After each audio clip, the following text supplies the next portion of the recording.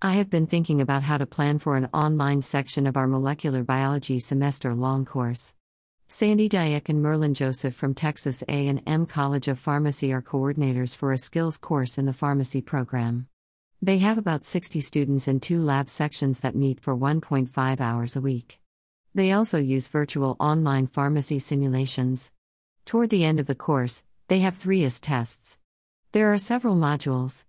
Students review the module content, readings, videos, combination. Students have unlimited attempts to do a case with feedback.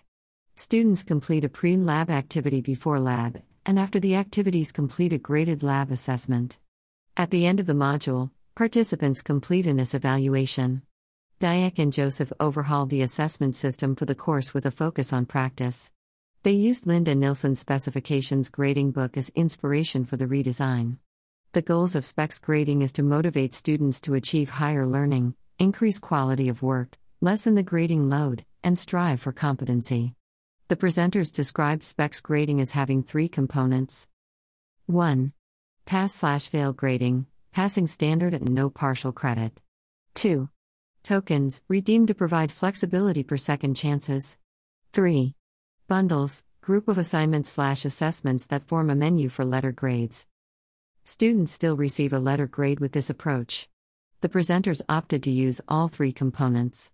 They define passing as a minimum of 80% for in-lab work, 100% on quizzes with unlimited attempts, pass the IS station, complete interprofessional and peer grading assignment, and unexcused absence.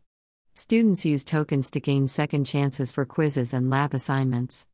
Bundles determine how students earn their grades. An A bundle was 1 unexcused absence, pass 10 labs, earn 100% on 8 quizzes, no remediation for IS, complete interprofessional and 2 peer grading assignments. Students have autonomy and choice to select a bundle. The presenters did mention that it is difficult to implement SPECS grading. They suggest creating clear rubrics, and this takes time. They also mentioned to decide whether tokens should be provided at the beginning of the semester or earned. They found that in their course, tokens can be confusing for students. For bundles, the presenters mentioned the importance of labeling all assignments the same. Again, these presenters and several others I have heard lately mention that LMS does not speak SPECS.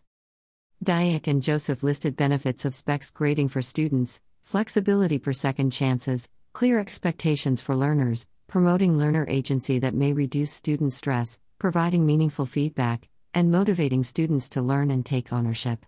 Dyack and Joseph also mentioned the benefits of SPECS grading for instructors. They listed supporting high academic standards, providing clear expectations, reflecting student learning outcomes, giving students feedback they will use, and making students feel responsible for their grades. The presenters summarized the 3 components SPECS grading, pass/fail, tokens, and bundles, and left the audience with discussion questions to ponder.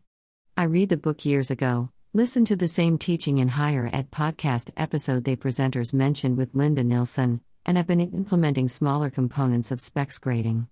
However, I haven't done a full SPECS graded course. I wonder if I could adapt BIT 295 for SPECS grading?